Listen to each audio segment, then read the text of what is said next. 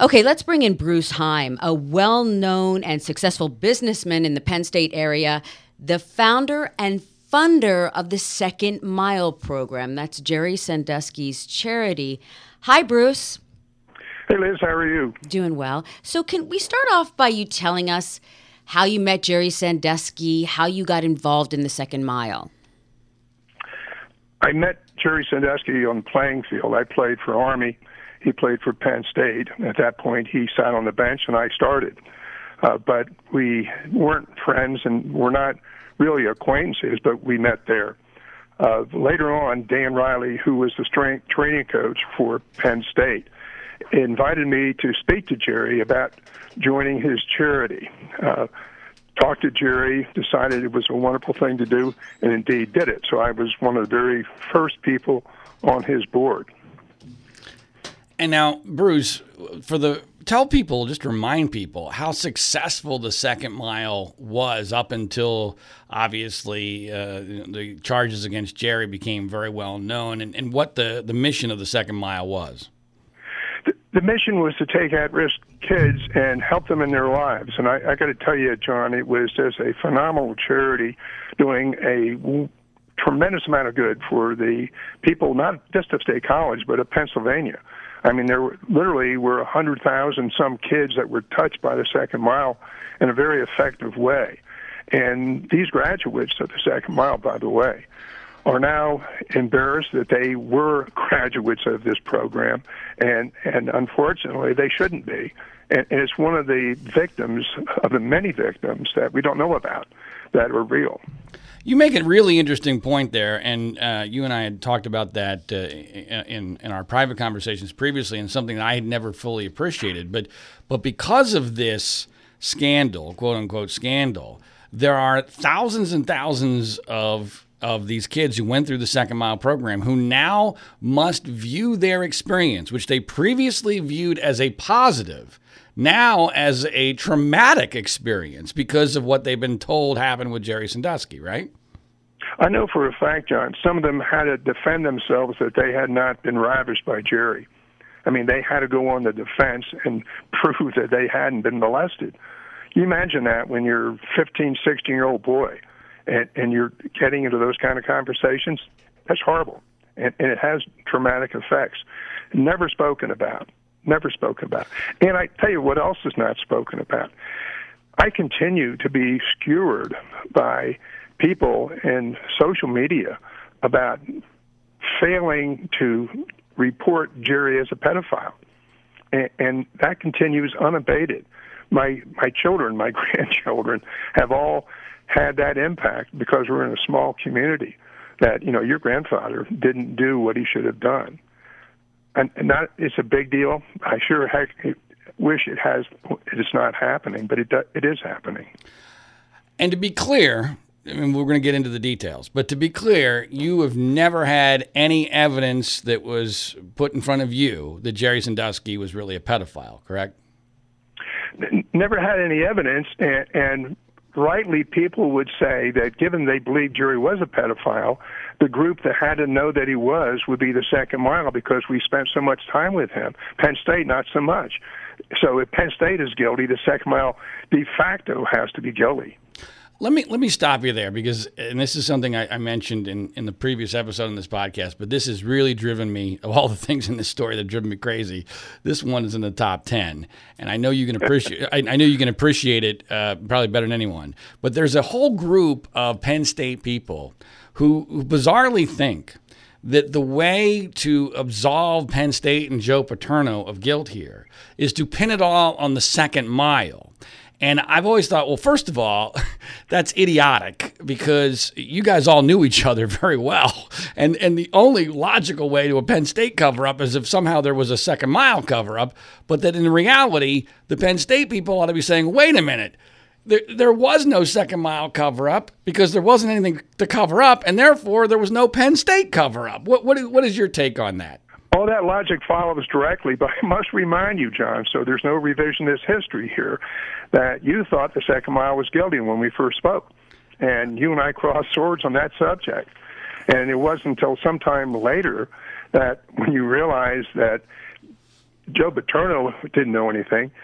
Jerry Sandusky wasn't guilty, and therefore it followed that the Second Mile wasn't guilty of anything. So you've come full cycle, too. Faster than I did as it related to Jerry's guilt, but certainly full cycle. Well, and this is a common theme of our podcast. I've crossed swords with almost everybody we've interviewed on this podcast, and you are definitely one of them. But since you bring up the evolution of my thought and your thought, let's go through that, because I find your story, and Liz, I think you're going to agree with this, to be fascinating, because here's a guy who was literally right there at the heart of all of this. And he has gone through an incredible evolution of thought as to what really happened here. So Bruce, I want to take you back to when the grand jury investigation begins. When do you first become knowledgeable that there is an investigation of Jerry Sandusky for being a pedophile? Well, I was told by Jerry that there was one guy who was totally incredible that was blaming him to do all kinds of manner of evil, and Jerry thought the more he was accusing him, the weaker his case was getting. And he said, who should I retain for legal counsel? It was Bruce Heim who recommended Joe Amendola. Joe Amendola, a local defense attorney, had the respect of the courts, and this was a small case, and it hadn't blown up to that which it turned out to be. And had Jerry come back to me at any time after the blow up, I would have said, Jerry, you need to get different counsel. He's a one-man band, and this is a thing for a huge law firm with a great deal of bandwidth, and you don't have that in Joe. So Bruce. I was the guy who recommended Joe, and of course Joe has turned out to be vilified for his poor representation of Jerry, and it was just overwhelming to him. People forget he was a sole practitioner. He not only had the Jerry Sandusky case, he probably had 5, 6, 7 other cases he was working on to feed his family. Hey, Bruce, can I stop you? Next case. So he had Jerry's case plus a bunch of other things he had to deal with. And the guy's a bright guy, and he's a nice guy. He just was in over his head, as most local attorneys would have been. Bruce, I wanted to stop you and take you back. And I've talked a lot about why is Joe Amendola not capable of this. And you explained a lot about that. But I want to take you back. What was it you just started with? You said Jerry was accused of something. What was it you said? Because it wasn't clear to me. The Aaron Fisher allegation. He was accused by a young man in Lock Haven of doing improper things to him. When did that happen? What's the timeline? I'm telling you, you're talking to an old man who doesn't remember what he had for breakfast yesterday. It was late 2008. So I am not really good with telling you when things happen. It was 2008. Late right. 2008. I thought it was before the grand jury indictment. So you knew this. This is, I think, what it caused was the before problem. The grand jury indictment. Yeah, the jury indictment happened in, I think, 11. And it came to my attention that the indictment when on my 70th birthday party, when I had about 100 people in my home, and one of the board members came up to me after we had this kind of ceremony and said, did you hear about the presentment from the grand jury? And I said, no. And he said, there are 8 kids that are saying Jerry molested them. I almost threw up. I mean, it was just almost a violent physical reaction to hearing that information. And at that point, because I heard there were 8 that did that, I'm thinking Jerry's guilty. I mean, one, he didn't tell me about 7 other people. Why wouldn't he tell me unless he was hiding something? So and then when I had a chance to read the presentment, I saw that there was a janitor who had accused him of molesting a kid in the shower, and that janitor didn't have a dog in the hunt. I mean, he had no money to get from this. He had nothing to get other than telling the truth. So then I was totally convinced that Jerry was guilty. All right. Now, Bruce, we jumped a little bit ahead of where I wanted to go, but that was really an important context here. But let's go back in time just a little bit as we get your evolution. So you know about the Aaron Fisher story. You know about the investigation. You advised him to hire Joe Amendola, which you now, I assume, regret because I think... No, I don't, John. I regret that after this thing exploded, that Jerry didn't come to me and say, should I keep Amendola? Because at that moment, I would have said, no. Right. You need to get get a big league attorney who has bandwidth, and Joe doesn't have that. Right. And okay, and I think that's important as well for context, because in what you thought Jerry was dealing with at the time, Joe made sense. But once it blows up, you realize, oh my gosh, this is way out of his league. And Jerry doesn't seem to understand that. But you would agree, Bruce, I think, that part of, and this is a constant theme in this, part of what's working against Jerry is Jerry knows he's innocent and Jerry is very naive, correct? Incredibly naive. I mean, Jerry is a wonderful soul, a wonderful human being, and inspired a lot of people, to include me, to want to help kids. I mean, Jerry was different. I mean, different to the point that we would have a fundraiser or a cocktail party where kids would be present, and Jerry wouldn't be with the adults. He'd be playing with the kids.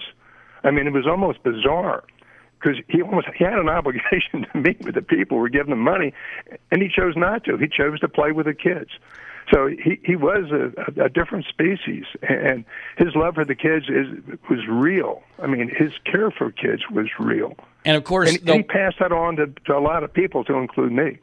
But of course, once the allegations come out publicly, what the stories you just described get perceived very, very differently through the lens of, oh my gosh, he's a predator, he's a pedophile, and what was positive then becomes negative. But again, I want to go back in time just a little bit here. Let's stop right there, John. Okay. The other part of what you just said is significant, because they were able to publish the presentment because it was a Penn State-related event, and you can't do that with an individual. But they published it. It polluted me. I thought this friend of mine was a pedophile, and I knew him really well. How about the guy on the street who would end up being in the jury? What the heck would they think?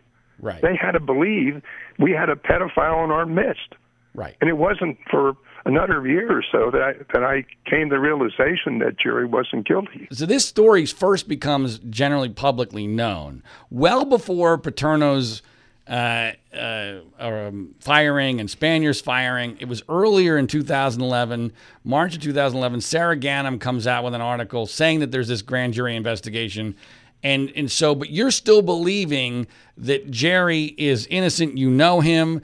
And in fact, you believe so strongly in his innocence that you are proactively trying to get Jerry into the public sphere. You take him golfing at a very exclusive resort in the State College area, and you not only take him golfing, you take him golfing with two other people who would end up becoming critical in this story. And this is in the summer of 2011.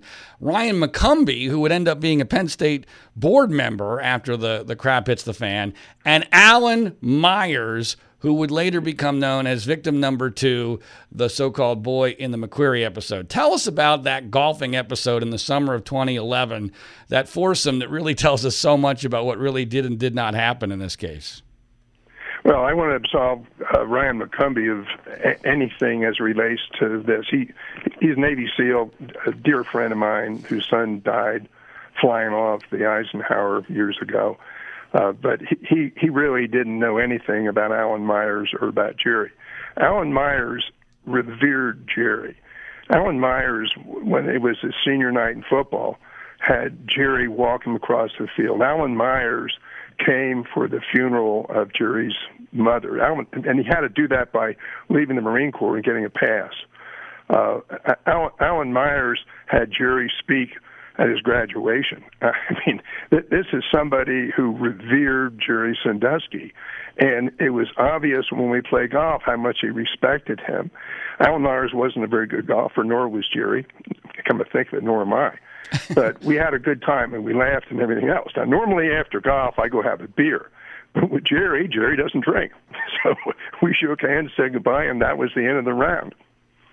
But you don't. There's nothing in retrospect that makes you think that somehow, some way, Alan Myers may have been abused and under the control of Jerry Sandusky for all those years. God no, John. I mean, it wasn't fawning. It was just total respect and caring that I saw from Alan Myers. If someone, it wasn't just that time. We'd golf a couple times, and it was the same both times. He really thought the world of Jerry, as evidenced by what he did with Jerry on other occasions.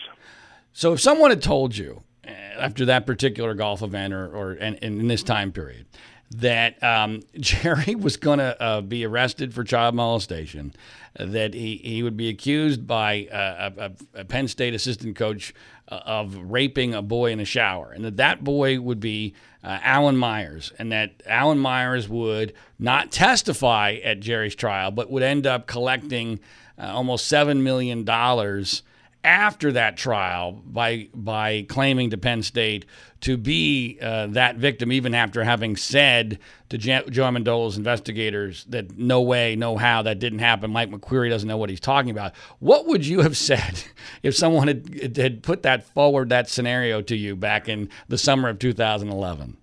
I would have been incredulous. I mean, that would have happened given the nature of the relationship and what Jerry had done for this young man. And it went beyond just him asking Jerry to do things. They spent quite a bit of time together, and Jerry was nurturing. I mean, he was directive in their lives. He got on top of people for not doing their homework. He got on top of them for being late for school or being truant. I mean, he was acting as a surrogate father for a ton of young men, and it was all very, very productive. And he had a especially tight relationship with Alan Myers. Alan Myers, if there was a hell, he's going there. I mean, that this guy turned his back on Jerry Sandusky is just unbelievable. And I hired a PI to go find him, and he found him outside of Lock Haven where he was going to college, and he knocked on his door, and this is what the PI told me, that he opened the door and he said, "I'm here to talk to you about Jerry Sandusky and what went on with him." And he said, "I wrote what I wanted to write about that, and I don't want to talk to you. And what I said and what I wrote was correct." And then he slammed the door in my PI's face. Why would Alan Myers, if you were around him a little bit of time, why would he do something like that? Why would he make up a story? You mean the affidavit that he wrote? Why would he turn on Jerry and tell a story if it wasn't? Why would he fabricate? Because I understand that his mother worked for Shubin. John, is that right? That is actually correct. In fact, Jerry has a memory of dropping off Alan Myers at Shubin's offices because his mom worked there, and Shubin effectively, I don't know for sure how the connection was made, but Shubin was recruiting accusers at the time, and it's my very strong opinion that Alan Myers basically made a deal with Shubin. I'm not going to testify against Jerry. I'm not going to have blood on my hands. But if he goes down, I'm happy to take the money, and that's exactly one. I take a different read on that. Okay, I think he would have been willing to testify. Shubin didn't want him because the affidavit was in the hands of the defense, and it would have absolutely taken his credibility away from him if he testified. So in a normal Bruce, in a normal case, we can't say it was out of goodness of Alan Myers' heart. I think Shubin realized he would be a bad person to put in the witness stand. In a normal case, you would be right, but this is not. I'm always right, John. Jeez. But this is, as you well know, Bruce, this is not a normal case. So I want to go back to Alan because you have an interesting insight in this. Not only do you know Alan Myers personally, and you just said that if there's a hell, he's going there. You're a West Point guy. And I know, I've been going to Army-Navy games my whole life in Philadelphia as a kid. I know how incredibly important that is to you. In fact, we're scheduling this interview around an Army football game. And Alan Myers, when this all goes down, is a sergeant in the Marine Corps. And he's not the only one who betrayed Jerry, who has a military background, but he might be the most dramatic example because he was so close to Jerry, because he was a sergeant in the Marine Corps, and because of what that's supposed to mean. Tell us what your reaction, Bruce, as a West Point guy is to someone who is a sergeant in the Marine Corps doing to Jerry what Alan Myers did. there's a certain amount of character that goes along with the elite fighting forces of our country. And not that there aren't some bad people among them, but generally you can say that people who are SEALs, Army Rangers, Marine Corps people are people of character that love their country, believe in telling the truth, and duty, honor, country is a motto they live by. So I would say he had that going for him. The guy, according to my PI, is an alcoholic. And I'm not saying he is. I'm just telling you what my PI told me, that he'd been arrested for DUI a couple times, and he was a denizen in the local bars. And so I don't think he was a heavy drinker when I first knew him. I think this has devolved because of what he did with Jerry. It may not be true, but it could be. Well, we know of at least 2 DUI arrests, and yes, Andrew Shubin was his attorney on those DUIs. Although some of them might have been, a couple of them, I think they may have been expunged at this point because he's a lot of money, and that can happen now in this day and age. But as far as Alan and his Marine Corps background, you've mentioned your PI, a guy by the name of Ken Cummings, who I've dealt with quite a bit, and in fact, Ken even told Alan that he was there for me, not for you, for whatever reason. I've been to the same house, and Alan Myers flies the Marine Corps flag off his balcony, which I found to be really repugnant. Shame on him. Yeah. Okay. So. Well, it gives him credibility to fly that flag. So the general public, not you that's so close to it, Bruce, but the general public sees a Marine, and we're inundated constantly with, to honor our Marines, to thank our Marines, to be grateful for our servicemen. And so if he designates himself that, I think that he automatically, with the public like you do, because you're a former military, right, get a certain amount of respect.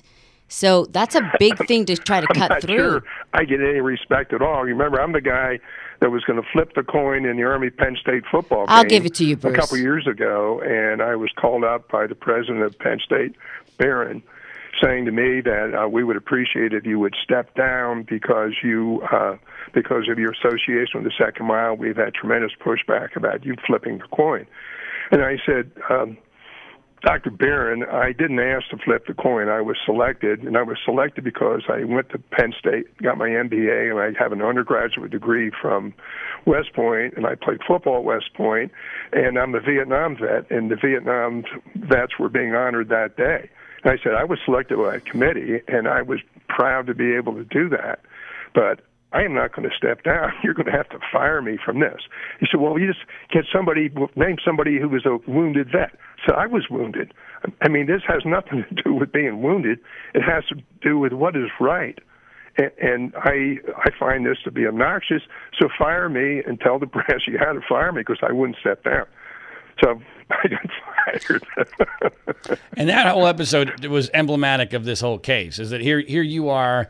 You're not even able to flip a coin that you got chosen to flip at an Army-Penn State football game because people went bananas thanks to your association with the Second Mile, having no clue about the facts, no clue about you or even what really happened in the Jerry Sandusky case, because we now live in a world where perception is everything is politically correct, and everything about this case is toxic. All right, so Bruce, it wasn't just that golf tournament that I found, or not golf tournament, but the golf outing with Alan Myers before Jerry's arrest that I found interesting.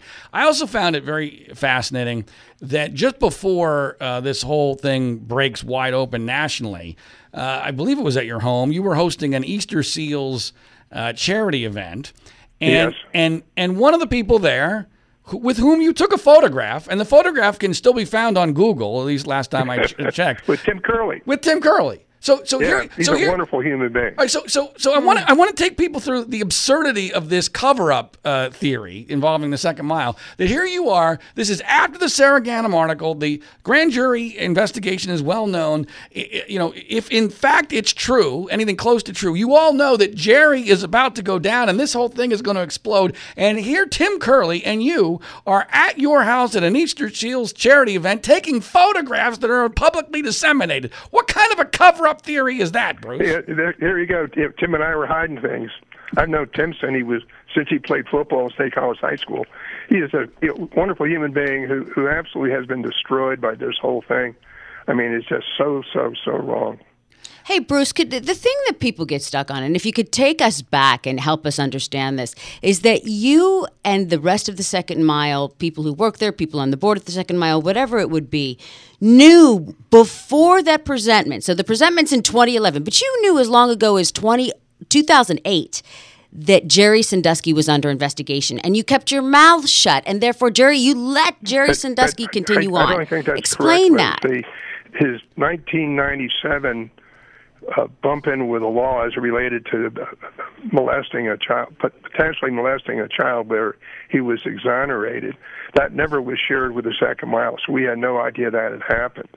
The only thing that we knew that had happened that he shared with us was what was going on with Fisher, and that was brought to the board's attention. And the board was, I remember the board meeting, you could have heard a pin drop when this was revealed, and people were in a state of shock. I can't tell you what the date was, but it was before he was indicted. And then we had the presentment came out, it polluted the whole jury pool, and of course it polluted the Second Mile board. And I mean, they then were ashamed of their service to children. The kids were embarrassed that they had been involved with the programs of the Second Mile. The donors, I had several donors who my management firm managed their properties, who fired my firm as a result of what happened. I mean, there was a lot of blood that dripped out of this that is totally unreported, but still lingers. It still lingers. Bruce, when Jerry tells the Second Mile board that he's under investigation about the Aaron Fisher situation, and you said you could hear a pin drop, did the board believe that Jerry might actually be a pedophile, or were they uncertain? I mean, what was your sense of the reaction to that? Well, that's a hell of a good question from you, John. But that's a question about sensitivity, and you've accused of being not sensitive, but you are apparently. There were those who did not believe him. I know that because people said, that the police don't get involved unless there's a problem. Where there's smoke, there indeed is fire. So there were those who didn't believe him. When Jerry was leaving, I was asked by Jack Rakovich, the president of the Second Mile, the executive director of the Second Mile, to escort him out of the meeting, and I did, which was, according to Jack, a show that I was on his side. So I did that. And I didn't believe he was guilty at that point. Did Jack? No, Jack thought he was, no, he didn't think that at all. But what kind of... The other thing, Liz, which you have to know, yeah. Do you know how deeply the Second Mile was investigated? We're a small organization, and let me tell you who investigated us. The Post Office Department, the State Attorney General, the FBI, the U.S. Attorney, and state police. They all and nothing ever happened. The Second Mile. They all investigated me. My son, I had two children that are attorneys. He said, Bruce, it's likely your phone's being tapped. I was under investigation for 2 years. I was brought in for hours of grilling. And I was brought in by the last grilling I had was with these 5 groups. And they brought me in for 4 hours. During that 4 hours, and by the way, they were all represented by legal counsel. This wasn't just investigators. These were attorneys. I had the attorneys for the Second Mile who were not allowed to talk, and I could refer to them if I had to, or if they thought I was getting in trouble, they could stop me, but they weren't allowed to speak. So anyway, 4 hours, I never asked for help, and they never came to help me. At the end of the 4 hours, John, the FBI inquisitor said, we have a mandatory series of questions we have to ask you. And the first one was, have you ever harmed anybody? And I said, yes, I have. Now, at that point, everyone was packing up their things ready to go. And when I said I had harmed somebody, it was like everyone looked up. And he said, well, who do you harm? And I said, I don't know. then how can you say you harmed them? And I said, because I know I did. I killed them. And boy, then it was like unbelievable. And they said, well, how don't you know who you killed? I said, because I fought in Vietnam, and I was a platoon leader in a rifle platoon, and we shot a lot of people, and I saw them go down. I said, that's how I know. I said, I'd like to have everyone raise a hand here if you fought for your country. I said, I see no hands, and I'm leaving this meeting. And I walked out. And listen to this. Every one of those guys followed me out apologizing. They knew that I didn't do anything wrong. They knew the Second Mile didn't do anything wrong. They were just doing the job as they saw they had to do it. But the Second Mile is not guilty of a thing. But Bruce, let me take you back to that for a second, because the Second Mile is an organization for at-risk kids, at-risk boys. And girls. And girls. Okay. Yeah. So in my mind, there has to be something where the Second Mile must understand with at risk, there's going to be a lot of problems. These kids are going to come from homes where there's a lot of problems. At what point does the Second Mile board just accept that something is true without, we're dealing with at-risk kids. We really need to investigate this and take a step back and say the right things publicly. How come that didn't go on? Well, good question. They first of all, there were protocols up the rear end that we had to comport with when you were dealing with the kids. I mean, every one of us had a background, who were on the board, had a background check by the state police. And that was every year to make sure there was no one with any kind of a background that should not be around children. Secondly, when we were with kids and had to transport them places, we had to have a second adult with us. We just couldn't go alone with a child someplace. I mean, there were protocols and there was oversight of all activities in a very thoughtful way.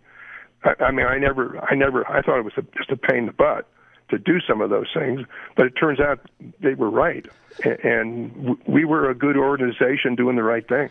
Bruce, I think you make a really interesting and important point that it's incredibly obvious that most people just have never bothered to think about it. If this was all real, if this story was all real, all sorts of people at the Second Mile not only would have been, indicted and arrested, they would have been, convicted, but none of that has come close to happening. There's never been any charges against anybody at the Second Mile, and that doesn't make any sense to me in the larger scheme of things. If there really was this 40-year pedophile that people were covering up for, both at Penn State and obviously Second Mile would have been even more intricately involved in that than Penn State, especially once Jerry's retired from Penn State.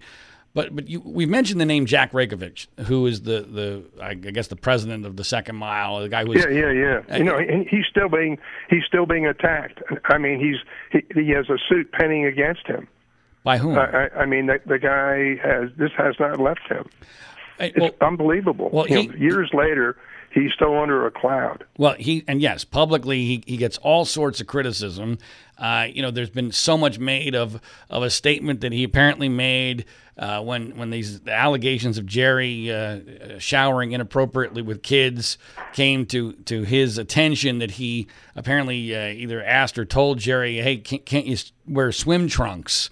And that somehow this is perceived in the light of all the allegations as they're enabling Jerry, that they don't even think that this is a big deal, when I can actually, at the time, I can understand exactly why someone might have made that suggestion. What do you give us a sense of who Jack is? Let me clear that up, because I think I can clear it up completely. Okay. Jack Raykovich came to me again somewhere after 2009. I can't tell you the date. And said, Bruce, Tim Curley came to me and told me that Jerry Sandusky was seen showering in a Penn State shower with a young person. And we at Penn State think that he should stop doing that, and that you should let him know that he should stop doing that. Not that he did anything wrong, because we investigated it. So Jack came to me. I was one of the senior people on the board, and I was like the third board member he came to. And he said, Bruce, Tim Curley came to me, told me what I just got through telling you, And he said they investigated, nothing untoward had happened. Should I bring this to the board? And I said, Jack, you have to know that I worked out in the Penn State locker room for 5 years.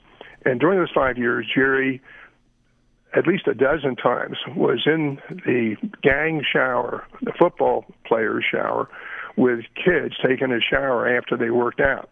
So every Penn State player during that 5-year period of time had seen it countless times.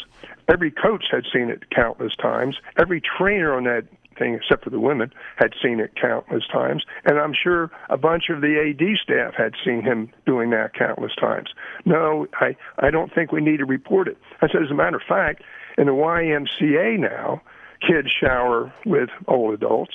And incredibly, if you have a daughter that's 5 years old or younger, she's allowed to come in the man's shower. I mean, I'm not modest, John, but I got to tell you, if a 5-year-old girl came into the shower when I was there, I would sprint out of that place. Right. I mean, but so I said, no, this is not a moment that should be shared with the board because there's nothing to share. This has been ongoing, and they asked it to stop, and we should have it be stopped.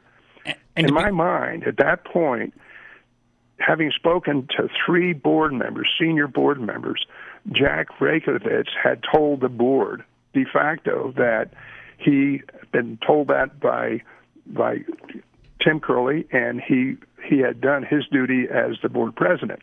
Jack Rakovich got fired by the board in a 30-1 vote that he should be fired because he failed to tell the board about that. I don't need to tell you who the one person was. Yeah, you. That vote. Yes. Yeah, and what happened to the other 2? They turned. They didn't remember they were told that. Yeah, well, everybody's hurting themselves in these situations. Okay. Now, Bruce, all right. Now, you said a bunch of important things there, but to be very clear for those that may have missed it, that entire episode that you're describing is the McQueary Alan Myers circumstance. That's why Tim Curley goes to Jack Rakovich and says, hey, Jerry was seen in a shower. And it's incredibly important that even though it's several, it's a whisper down the lane a little bit because it's Tim to Jack to you, but you guys are smart people and, you're competent. So I don't think that the translation got messed up very much. We're not talking about a sexual assault. We're talking about taking a shower with a boy, right? I mean, we're not. That's exactly right. And that it was investigated by Penn State. And John, I'm not taking on Tim Curley and his word, but I don't think there was an investigation. Well, what I think happened was that Jerry tells Tim, hey, would you like to talk to Alan Myers? And Tim becomes so convinced that this is a nothing burger that he doesn't even want to bother the kid. And he doesn't call Alan Myers. And if that, and I'm not criticizing Tim because I understand why he did it at the time, but you've already mentioned that Tim has been crushed by this. And I believe that Tim feels a lot of guilt over not having called Alan Myers, because if he had called Alan Myers, none of this would have happened, in my opinion. But I want to go back to something else, though. That's possible, John, but there was really, really important. Over 5 years, lots of other players, coaches, blah, blah, saw Jerry Sandusky in the showers with kids. Mm. That this was witnessed over and over again. That Mike McQueary didn't witness something that there was, let's assuming there was no sexual assault. Right. Right? That's what you're saying to us. That this is something that everybody saw. Right, and there was some testimony to that at trial, but by the time the trial comes around, Bruce, as you've already implied, everyone is so intimidated that no one wants to mention it because otherwise they're going to get caught up in the alleged cover-up theory, right? Absolutely. Yeah. I mean, the reason I really wanted to come on and talk to you guys, John, it wasn't because you asked me, because it'd be my only opportunity to try to vindicate the second mile. And so you've given me that opportunity. I really appreciate it. Well, there's a few more things I want to get to, though. I mean, with regard to Jack, just to be clear, I've never spoken to Jack, but it's my understanding that to this day, Jack still believes that Jerry Sandusky is innocent. Is that correct? No. Jack believes that it's highly unlikely he committed sexual offenses against children. Okay. I mean, there's a lot of reasons for that. Impotence is one of them. The other thing was just the nature of Jerry, that it just seemed unlikely. Okay. But that he would have done inappropriate things like showering with a kid at night. And that was one of the things, too, I will Okay, but that's not but that's not criminal. Hold on a We second. were not told that the showery incident happened in the evening. All the times I saw Jerry in the shower was daylight hours. This was at night. I don't care what you say. That perception of that is not good. Sure. And Jack thinks it's bad. Okay, so, but hold on a second. To be clear, when I said guilty, I'm talking about the charges against him criminally. He doesn't believe he's guilty of the charges against him criminally, correct? I don't think he does think that. Right. So he But knows. he thinks he is guilty of other things that border on pedophilia. Really? What? Well, when you shower with a kid and wash his back at 9 o'clock at night, that's inappropriate. I'm sorry. And I have 17 grandkids. So. Oh, yeah, that's what everyone thinks. And so they think they smell smoke, there's a fire. You know, that for everyone is a problem. I have a problem with it, too. Most moms have a problem with it as well. It's like, what are you doing with the kid? But let's be clear. I want to make this very clear, Bruce. There's a massive difference, I think, and I think we're talking about semantics here, between something that is inappropriate, which we all agree, especially under today's rules. And Jerry, I think, was working on an antiquated sense of rules, partially because of his own personal background. But there's a massive, there's a massive difference between something that's inappropriate and something that's criminal with regard to child sex abuse. I mean, and so I have no problem with Jack believing that Jerry did something inappropriate, even highly inappropriate. But I want to make it clear that Jack does not believe that he ever directly sexually assaulted any of these children. And so is that clear? Is that? Well, let me say this. I don't want to speak for Jack. Jack never indicated to me that he thought Jerry was guilty of that. Okay. Doesn't mean he didn't think that. It doesn't mean he never said to me that he thinks that. Okay. He did say to me that he thought he did inappropriate things. And I think when he said that, if he thought he had done sexual things, he probably would have said that. Okay. But I don't want to speak for Jack. Jack's a bright, brilliant psychologist. I mean, he's just a heck of a guy, and had devoted his life to this, and has had to restart from ground zero because his whole life was built around the second mile, and the pain he's suffered continues. All right. I mean, he's being sued, or he's been under threat of suit by Penn State for a lot of money. I mean, more money than he has. Can I ask you this? Was Jerry Sandusky stubborn? It sounds like he was told more than once not to shower with kids, and he still did it, and therefore put not only himself at risk, everybody at risk, all of you at risk. And are you angry at him for that? I was angry that he didn't tell us about the 90. I wasn't angry. I was upset that he didn't tell us about the 97 incident. I mean, that's something clearly. Just to be clear, molesting a kid, and you're in a child's charity. You've made a huge blunder, and you have really turned your back on those people who had faith in you. So I find a lot of fault with Jerry for that. And I have been hurt not only financially but personally at many, many levels, as have my family. So to say that I'm happy with Jerry with everything he did wouldn't be true. But what is true is that my heart goes out to him and his family for the unbelievable pain and suffering he has been given for doing nothing wrong legally. All right, so let's go back again to the timeline. And so Jerry gets arrested. You're shocked. You say you almost got physically ill. This is the biggest thing that's ever happened in State College. Penn State fires Joe Paterno and Graham Spanier, and Tim Curley and Gary Schultz are indicted. These are all people you know. These are all people you respect. Your world is collapsing. Just give us a sense of the how you responded and how this impacted your life in that November of 2011 period. Well, it impacted me because of Joe Paterno. Joe Paterno recruited me to play football at Penn State, and he and I were partners in real estate. And we sat on two stock exchange boards together. We socialized together. My kids socialized with his kids, and my grandkids date his great grandkids. So there was a huge relationship there, and a lot of respect on my part for Joe. That was a devastating thing to the Heim family in a bunch of generations. And Sue remains a good friend of ours, Sue Paterno, and she lives this thing every day of her life, and I just feel so horrible for her. I had given, and this is the least of the pain, probably $2 million to the Second Mile. But more than that, I had given my heart and soul, and I had run a program where we dealt with special needs kids, and we worked out with them, and we set goals for them, and we taught them grit. And that program was extremely successful, and I formed dozens of relationships with children that I mentored that continue to this day. And I've seen the embarrassment of hurting those kids. So that was very hurtful to me. And that those relationships being broken or destroyed was hurtful. I was spending maybe 10 hours a week working for the Second Mile, either in development or with technical things, administrative things that I thought I could be useful in helping.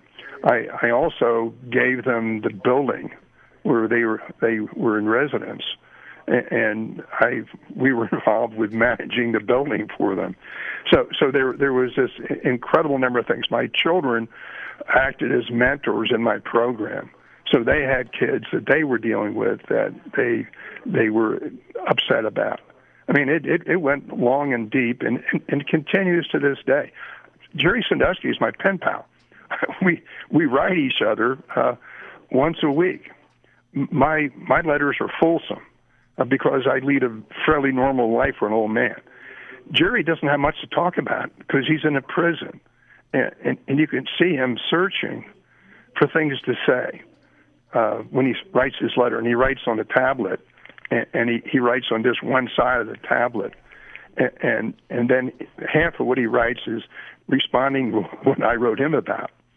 His life has just been so changed and so unfortunate, and that he's still alive is almost amazing, because he has been for 7 years in solitary confinement. And stir crazy is a term that has been evolved from people being stir crazy and dying. And Jerry's still alive and very active in the prison community, helping other people. So it's hurt. There's no two ways about it. Great stuff, Bruce. We're going to have a few more questions. There's this noise in the background, Bruce. Is there somebody talking near you, or? Yeah, it's my son who can't hear what we're saying, and my wife, okay, whose sister just died. Okay, I'm sorry. Pancreatic cancer. Oh, I'm sorry. And we just got home a couple days ago. Okay, all right. We'll deal with it. No worries. Okay, so in our few minutes that we have here, there are a couple more really important points that we need to get to. So one of the things that I'm seeing here that even I hadn't fully comprehended in this narrative as we get towards Jerry's trial, that I think is really important for this story, is that when the crap hits the fan in November 2011, even you, as you've already stated, you start to believe Jerry is guilty. You essentially become not just crushed personally, but you're sidelined from this case. Jerry loses, potentially, in a rational world, he loses an incredibly important advocate. Here you are, a well-known, respected guy with a lot of money and big balls. And that was in great short supply in State College in its time period. So here you could have been somebody that would have been incredibly instrumental, potentially in finding a real legal team that was up to this kind of challenge, speaking publicly, saying, "Hold on, people, let's wait till the facts are known." But you're sidelined. Do you see where I'm going with there? Yeah, you're absolutely right. I sometimes had moments of guilt. As a matter of fact, every year we pick up Dottie Sandusky to go caroling. We've done that for years now. I mean, and that says an admission to how guilty I feel about abandoning her for a number of years, because I did.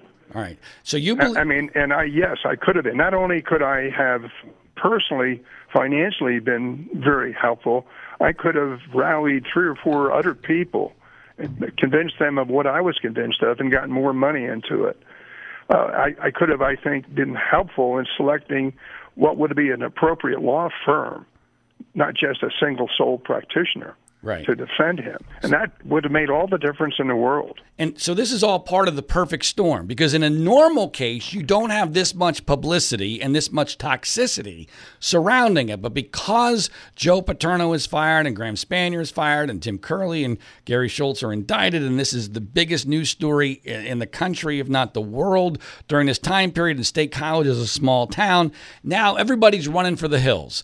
And even Bruce Heim is sidelined, and you become convinced he's guilty. And when he's convicted, I'm assuming, are you even paying that much attention to the trial? Or are you believing? Oh, yeah. I mean, I couldn't help but pay a lot of attention to it, and I was emotional when I heard the conviction. And I'm not given to much emotions, but I was then. But I was devastated. And did you buy the credibility of the verdict? Yes. Okay. And so in your mind, you're questioning everything you've ever done in this situation. You believe that you got duped by Jerry. You're feeling guilty. You believe that he's guilty. This is I'm assuming one of the worst things, if not the worst thing that's ever happened in your life and the people around you. And then the dust finally starts to settle, and you start to begin to have doubts about this case. And this is about the time when you and I start to interact. Well, I got to tell you, John, and not to blow hot air up your skirt, but the Sandusky family, the State College community in Penn State, should be eternally grateful to you for that which you have uncovered and the story that you've been able to bring out. I agree. I wish they would listen. You and I aren't the greatest friends, but I really, truly admire that which you've done. A great personal sacrifice that I understand. So anyway, in my book, you're somewhat of a hero in this story, and I hope your hard work is vindicated at some point. Well, I appreciate that, Bruce, and I know that you and I have battled, but part of our battle has actually manifested itself in some good. And so this is where I'm heading with this story, because I find this to be an incredibly fascinating and important aspect of this narrative. So you start to have doubts, and I become convinced that Jerry is likely, if not totally innocent. And you tell me, now correct me if I believe I have this all, my memory is very good, as you know. I know it is. All right, so here's what happens. So Liz, I decide it's time to go back to Bruce Heim and try to convince Bruce that Jerry is actually innocent.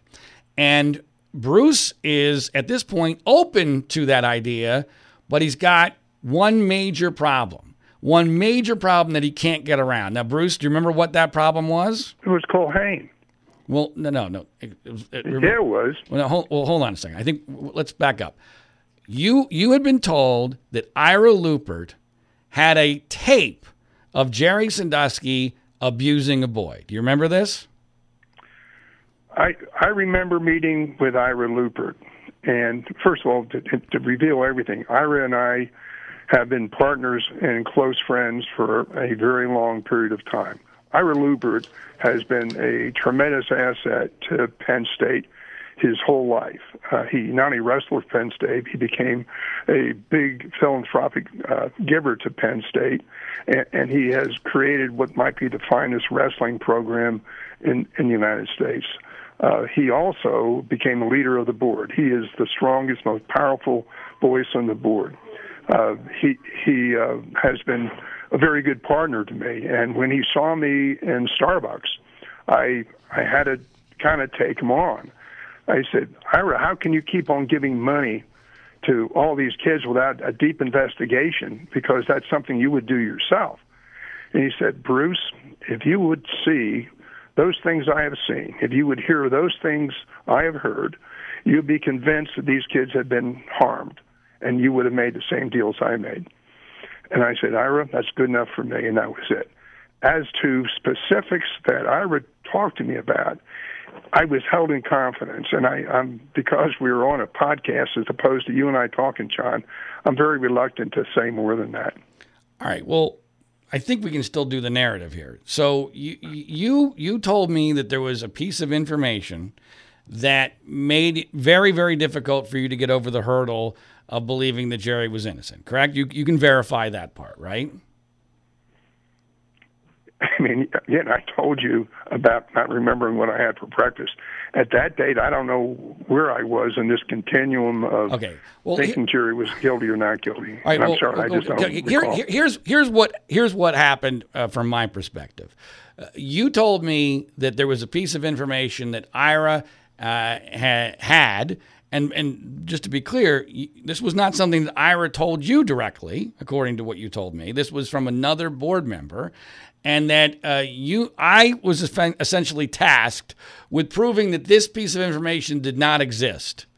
And I thought, my gosh, how in the world am I going to do that? So I decided to go right to Ira.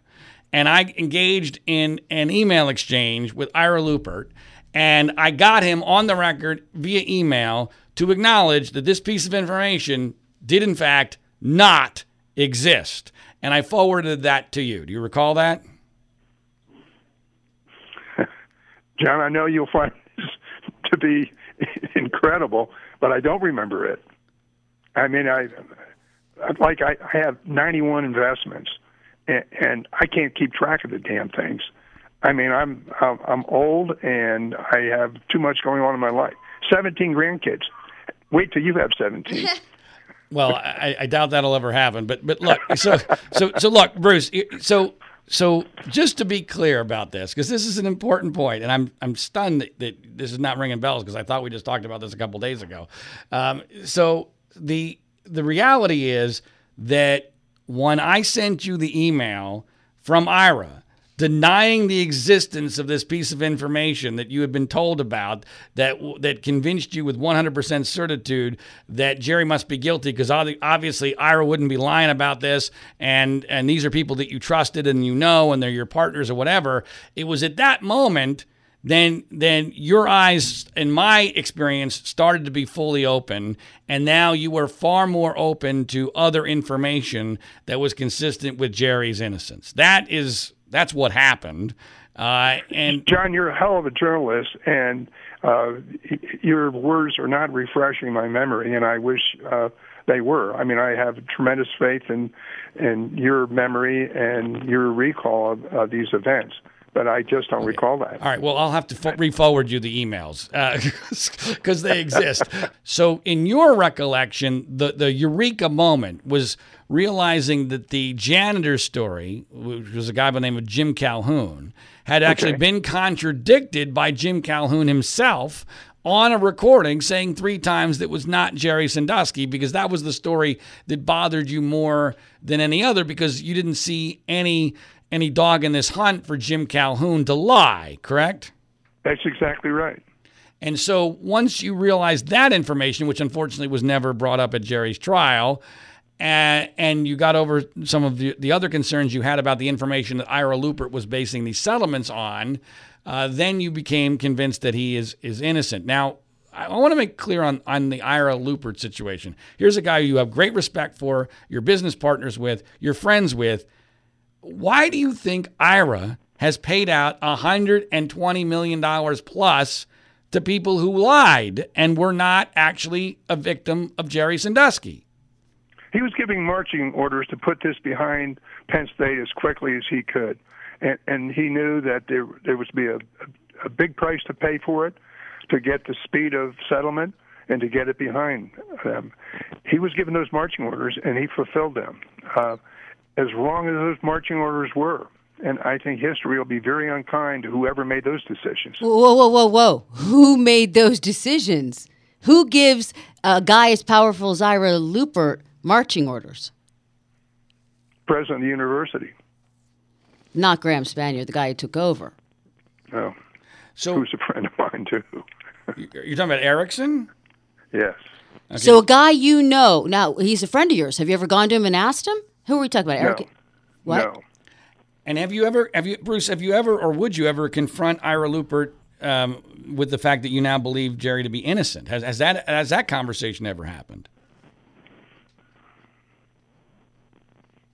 You know, when we get together, we talk about the wrestling team, and I don't think I ever told him that I felt that way. I mean, Ira Lupert was part of the group that fired Joe Paterno and did it in a very unmanly way. They did it over the telephone. They didn't go look him right square in the eye and tell him. And he said will always regret that action. But there were people on the board who told bad stories, which were true, by the way, about how Joe was handling players on the team, and this poisoned the board well, as their relationship was with Joe Paterno. And there were 3 or 4 board members who really disliked Joe, and were very loud during the meeting where they decided he had to be fired. So I'm kind of amazed that this has never come up in your conversations with Ira Lupert. Will it ever come up in the future in a conversation? No, it hasn't. I mean, he's been out of my house. I've been at his office. We've been on the telephone a bunch. I wished him happy Hanukkah, which was just a short time ago, and we have a good friendship relationship. And sometimes you don't talk about things because it doesn't. It's not what you really want to talk about. You want to talk about fun things and happy things. Wow. Okay. But what's interesting is John told me I'm a happy guy.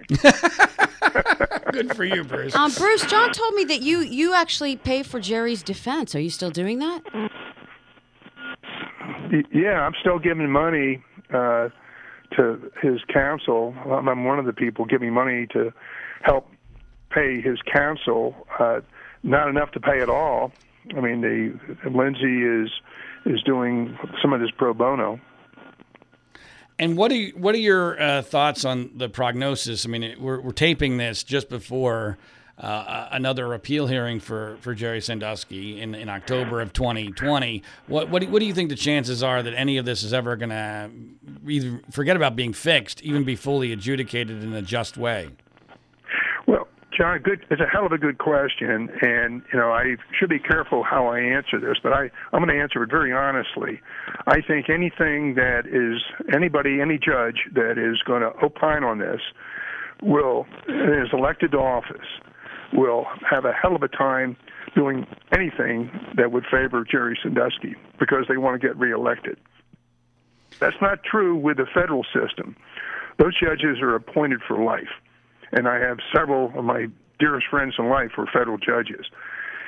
They hear this case and the violation of the Brady Rule, and on that alone, they would give Jerry a new trial. Well, hold on a second. I think that and I don't know when this next hearing will take place, and I'm guessing the rule against Jerry, and then it goes to the federal system, because you have to exhaust all your state remedies before you can go to the federal system.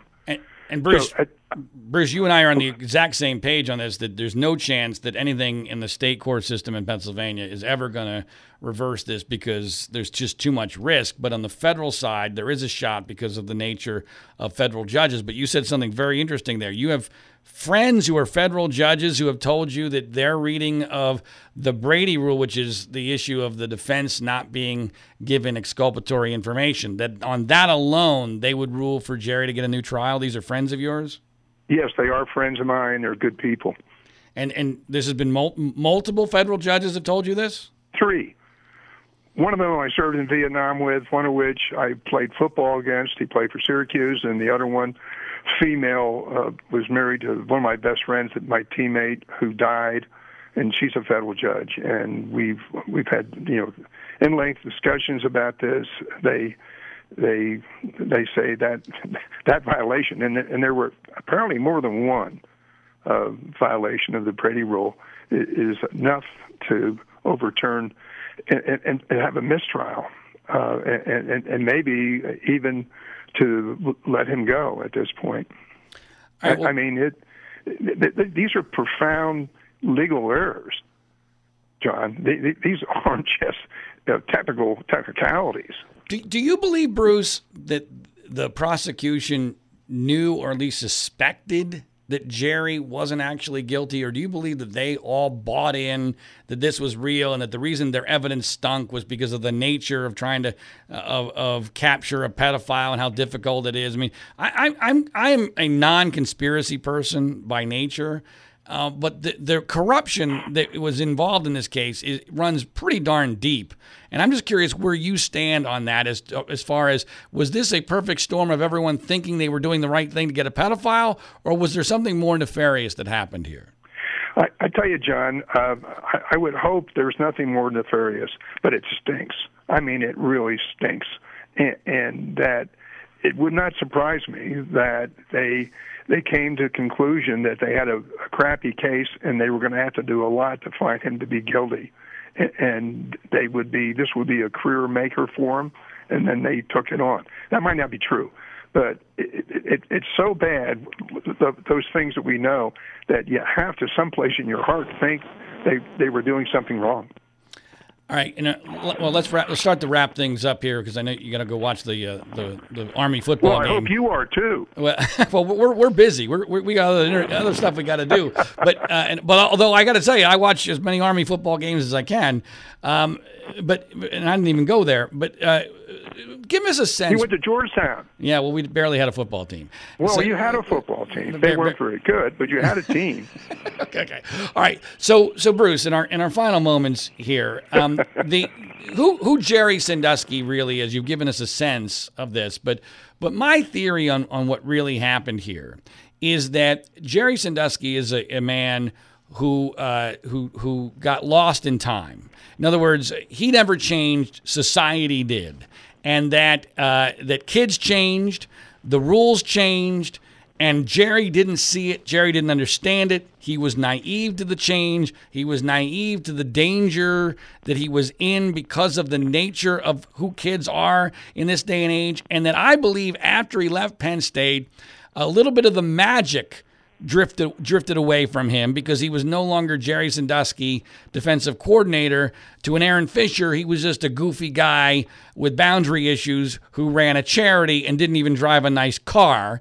And that therefore the respect that he had of those kids with the generational changes shifted, and he didn't see it. And so the same tactics that used to work in the 80s or the 90s stopped working, and it actually created a situation where he was very vulnerable to what transpired. What do you make of that theory? Well, that probably is true. Jerry was, as I said, he was a father figure, and maybe he stopped being a father figure when he no longer had the glow of being the defensive coordinator, but he still was imposing discipline on these kids, which they didn't like.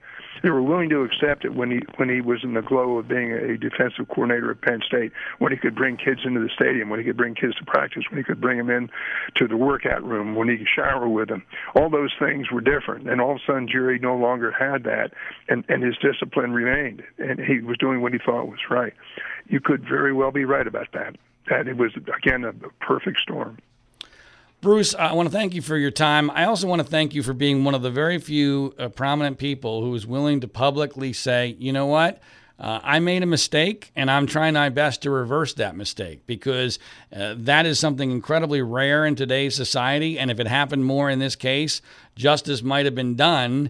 And so you deserve a lot of credit for that. I know we've had our battles, but I do appreciate I do appreciate. I told you I really respect at a high level that which you've done for the Sandusky family, and I really mean that.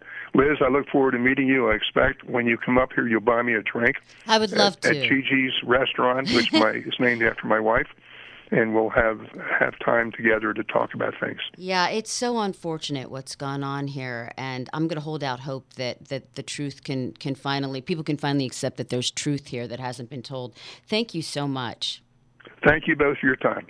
Thanks, Bruce. So, Liz, I want to clean up one of the issues in that interview, which was that I asked Bruce about something that I found to be incredibly important that he either didn't remember or didn't want to talk about, or some combination thereof, because it was a critical moment for me in all of this, and I think it's a fascinating story. And this deals with his relationship with Ira Lupert and my email exchange with Ira Lupert. Here's what happened. When I went to Bruce and I started to say, okay, Bruce, I think Jerry is innocent. And I'm thinking Bruce could be a key person to flip back, right? For obvious reasons. And plus, I just wanted him to know from a human standpoint that he hadn't actually been enabling a pedophile. I'm thinking from his own personal guilt. Right, which seems compassionate to me. Right. That's compassionate. His own. I've been big into that during this whole thing. I did the same thing with Graham Spanier. I wanted to make sure Graham knew this didn't really happen under his watch. And Bruce said, John, I'm open to that, except I have been told that Ira Lupert has a tape of Jerry Sandusky abusing a boy. And my first reaction was, Bruce, that's ridiculous. Ridiculous. I mean, I'm almost mocking him on the phone because this is years after the story is broken. There's absolutely no possible way that Ira Lupert has a tape of this that has never been, forget about, not being made public, that hasn't even been rumored about. It wasn't at Jerry's trial. Right, but he thinks Ira Lupert, and he is a good friend of his. So, well, what you just said is so key.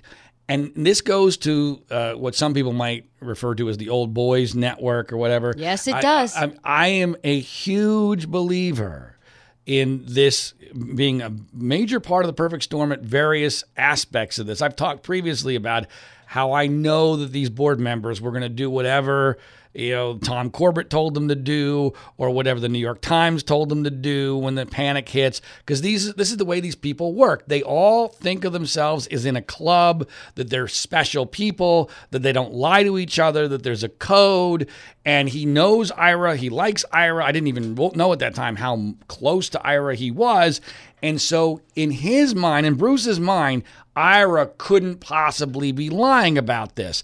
Now, the way Bruce told me the story, and this is where we got a little sideways in the interview, the way Bruce told me the story was it wasn't directly from Ira. It was from another board member, which I'm always very suspicious of anything that's whispered down the lane, right? I mean, in any story, but especially one this toxic, never trust a whisper down the lane story unless there's reason to. Absolutely. And in this particular situation, there was no reason to believe it because it was inherently an absurd story. And so what I had been told was that Ira had told another board member. Now, I went to other board members and I said, did this rumor ever make it to you? And one of them in particular said, no, but it sounds like something Ira might do. And because I was immediately, my perception was, here's what happened. That people were starting to push back against the settlements, and Ira took out a sledgehammer to kill a fly. That's basically what happened. In other words, I'm going to nip this right in the bud. I'm going to make it, anyone that has any semblance of pushback against this, I'm going to make them believe that no, trust me, there is indisputable evidence of Jerry's guilt, and just let me do my stuff. That was my interpretation because I know the way these people work. And so I knew there wasn't a tape. I knew that was impossible. Absolutely impossible. And I literally laughed at Bruce. I laughed at him. I thought it is absurd that you believe this, but the only reason why he believed it, and I understand it even better now, is because he trusted Ira. And he trusts this network of friends. So I emailed Ira Lupert, and it took several emails because at first he starts to play dumb, or at least that's my interpretation that Lupert is playing dumb. But eventually I get Lupert to say there is no tape. And so I forward that to Bruce, and I'm stunned that Bruce doesn't remember that, if that's what's happened. Well, or it sounded like he didn't want to talk about it. Maybe, I don't know. Because he's turning on a friend publicly, because this is still his friend. I get it. But I just want people to know what actually happened there. Right. And I have the emails to show it, and it's an important story to me because, one, it shows the way human beings interact here. It also shows how people like Bruce were sidelined, that any sort of opposition was immediately curtailed and diminished and intimidated. There was an enormous amount of intimidation here. I mean, you could imagine, Liz, how difficult it was for anybody in a prominent position to push back against this to begin with. You never want to come down on the wrong side, though. So Right. even if you think Jerry Sandusky is not guilty, what if there's like that? Just what if he isn't? And then you took the wrong side. And Right. It's just so frightening. This is. Yes. 100,000% what you just said. And it doesn't take, that's why I say he took a sledgehammer to a fly, because it doesn't take much to push back against that. It only takes a whiff of, hey, don't go there because you're going to get crushed because there's more evidence. And by the way, Right. And by the way, this would be new evidence if there was a tape. What were you about to say? Because I was going to ask you, how did Ira Lupert, like, what did he answer? What did he say? There's no tape. I mean, he acted in these were very short email exchanges with me, which I don't have in front of me. But it was basically, he was pretending as if this is something he's never heard of before. He never said such which a thing. which, by the way, if I take him at his word, this could have just then ended up as a rumor that got attached to his name that someone gave to Bruce. But wait a minute, because I want to point something out that I heard Bruce say, that I heard A.J. Dillon tell us. Mm-hmm. Okay? I think that it was on the tape with A.J. Dillon. Bruce said that when he asked Ira, was it in the coffee shop or whatever, and he said, well, if you have seen and heard the things I have, right? Same story with A.J., right? If you have seen and heard the things that I have. And that stops me in my tracks every time because I'm like, what's Ira talking about? Because this was in court. And yeah. That's a great point. And that goes to something that has happened since the beginning of this case that has paralyzed specifically Paterno supporters. There's always been a fear there's more coming. There's more coming. Let me stop that, though. There's more coming. There's more coming. Are we to assume that Ira Lupert meets individually with the accusers?